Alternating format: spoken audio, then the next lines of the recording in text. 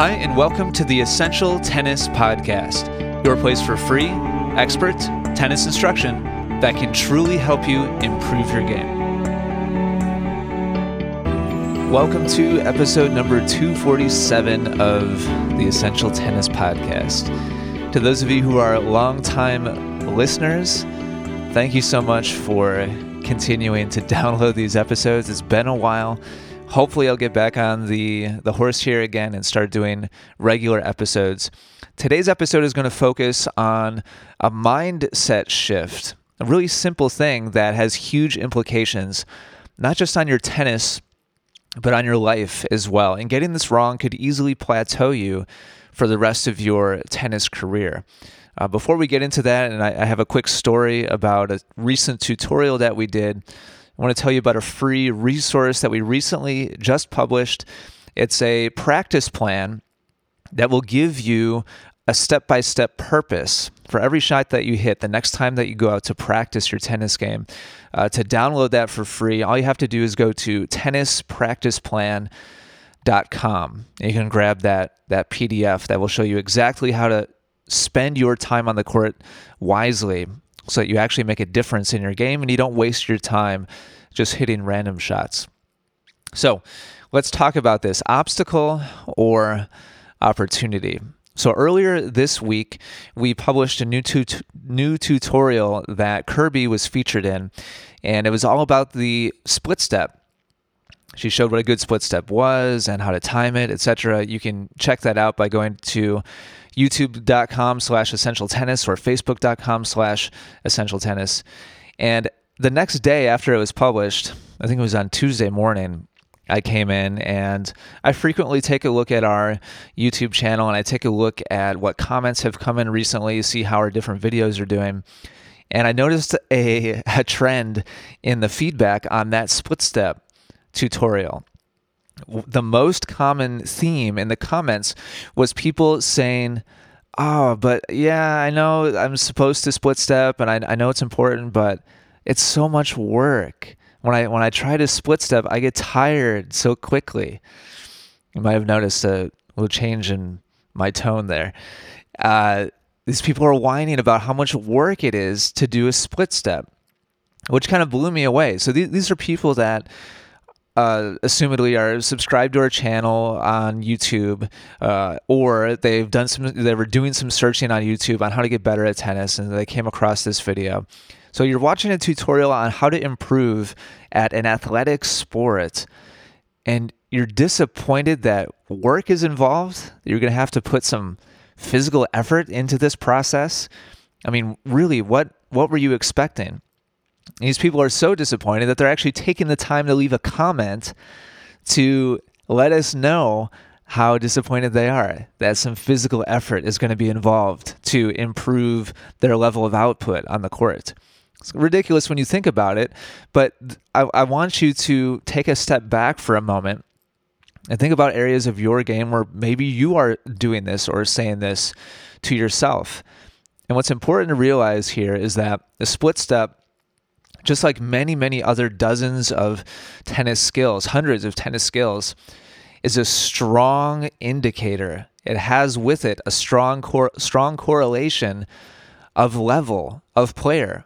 It's not a coincidence that when you watch beginner to intermediate level players, pretty much across the board, in 99% of cases, they will not be split stepping. They're standing there. They're being reactionary. They're waiting for the ball to hit, and then they're activating their body and moving towards the ball instead of being proactive with their footwork, with their balance, with activating their body. When you watch a 4-5 player or 5-0 player, or certainly anybody above 5-0, across the board, these players will be split stepping. There's a strong separation of level and who uses a split step and who does not use a split step. And it is not a coincidence. It's not chance that the lower level players do not and the higher level players do. So armed with that knowledge, why would we poo-poo any skill knowing that, well, this is the path. This is the skill that's necessary if you want to make it to the next level. And there's hundreds of other hallmark indicators, skill indicators, that 99% of tennis players have no idea what they are or if they're doing them or not. And this, of course, another topic for another time. Improvement all starts with awareness, knowing what you are doing, what you are not doing.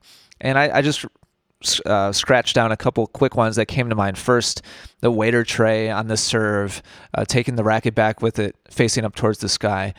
Poor recovery habits after hitting shots, not moving back to the middle correctly. Poor anticipation is a big one. Grips, having the wrong grip on different shots, whether it be the serve or volleys or even ground strokes. General smoothness of technique, general fluidity of movement. I can watch a single shot from any player, not having seen any of the rest of his or her game, and within 0.5 NTRP, I can tell you very, very, very reliably what their level of play is. And so it's these habits that make up ultimately our level of play.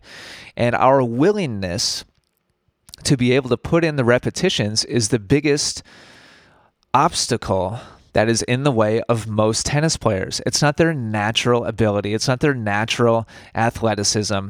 It's whether or not they're willing to leave their comfort zone and put in the repetitions on a skill that is foreign to them, that they're not used to, that feels strange at first, and that may take more work, that may take more effort than what they're currently used to putting into their strokes or their game or whatever it is that they're doing on the court, whatever part of their game that we're talking about. So this is what this is coming down to, is what attitude are we choosing when we're faced with these new elements that we could work on. When you're presented with one of these elements, you have one of two choices. You can be frustrated and annoyed that yet another big project has been put in front of you, whether that be a split step or your serve technique or the efficiency of your footwork or whatever it is, the grip on your volley.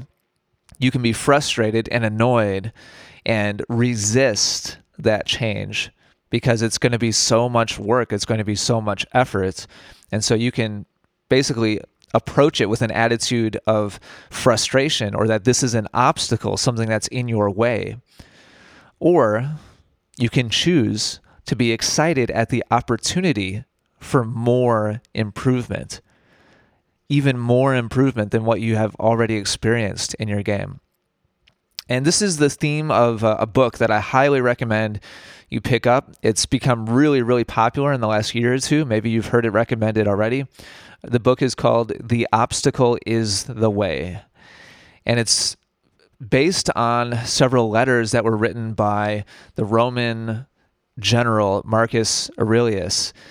And the whole theme of the book is it's a small book. It's a quick read, and the gist of the book, the theme of the book, is what we've been talking about in this podcast episode. That is, whatever is keeping you from the success that you want, whatever the obstacle is in your life, and it's in tennis and it's in the rest of life as well, you have the choice to either be frustrated and resist it and go the other way because it's hard work, or you can realize that whatever that obstacle is exactly the direction that you should be moving in, because it's that obstacle that's keeping you from the next level of success that you're looking for. And inevitably, if you do put in the work, there will be another obstacle that keeps you from the next level of play. And, to me, from my perspective, after many years now of studying successful people in all different walks of life, it seems it's tempting for me to think that, well, that's an obvious, statement, but so many tennis players are still treating the uncovering of technique or movement or any other deficiencies in their game as a big headache. But here's the thing, you need to ask yourself, what are you doing this for? Why are you playing tennis? Why are you taking lessons? Are you taking lessons because you want to be patted on the back and told good shot after you hit good shots? Or are you truly in this for improvement? If you're truly in this for improvement, then you should be actually actively seeking out those obstacles, those roadblocks, those deficiencies, and then working through the process of creating a new habit in those areas. And yes, that processes work. And yes, it will take effort, but that is what's necessary. The players that you look up to at your local courts, they did not get there by accident, and they are not in that position because they were born with some tennis gene or with tennis DNA. Don't fall for that fallacy. It's not true. They put in the repetitions to have those habits. It's the habits that either make or break you on the court. And creating new habits takes work. That's what it takes. So the bottom line is most people hit an obstacle and immediately they go the other way.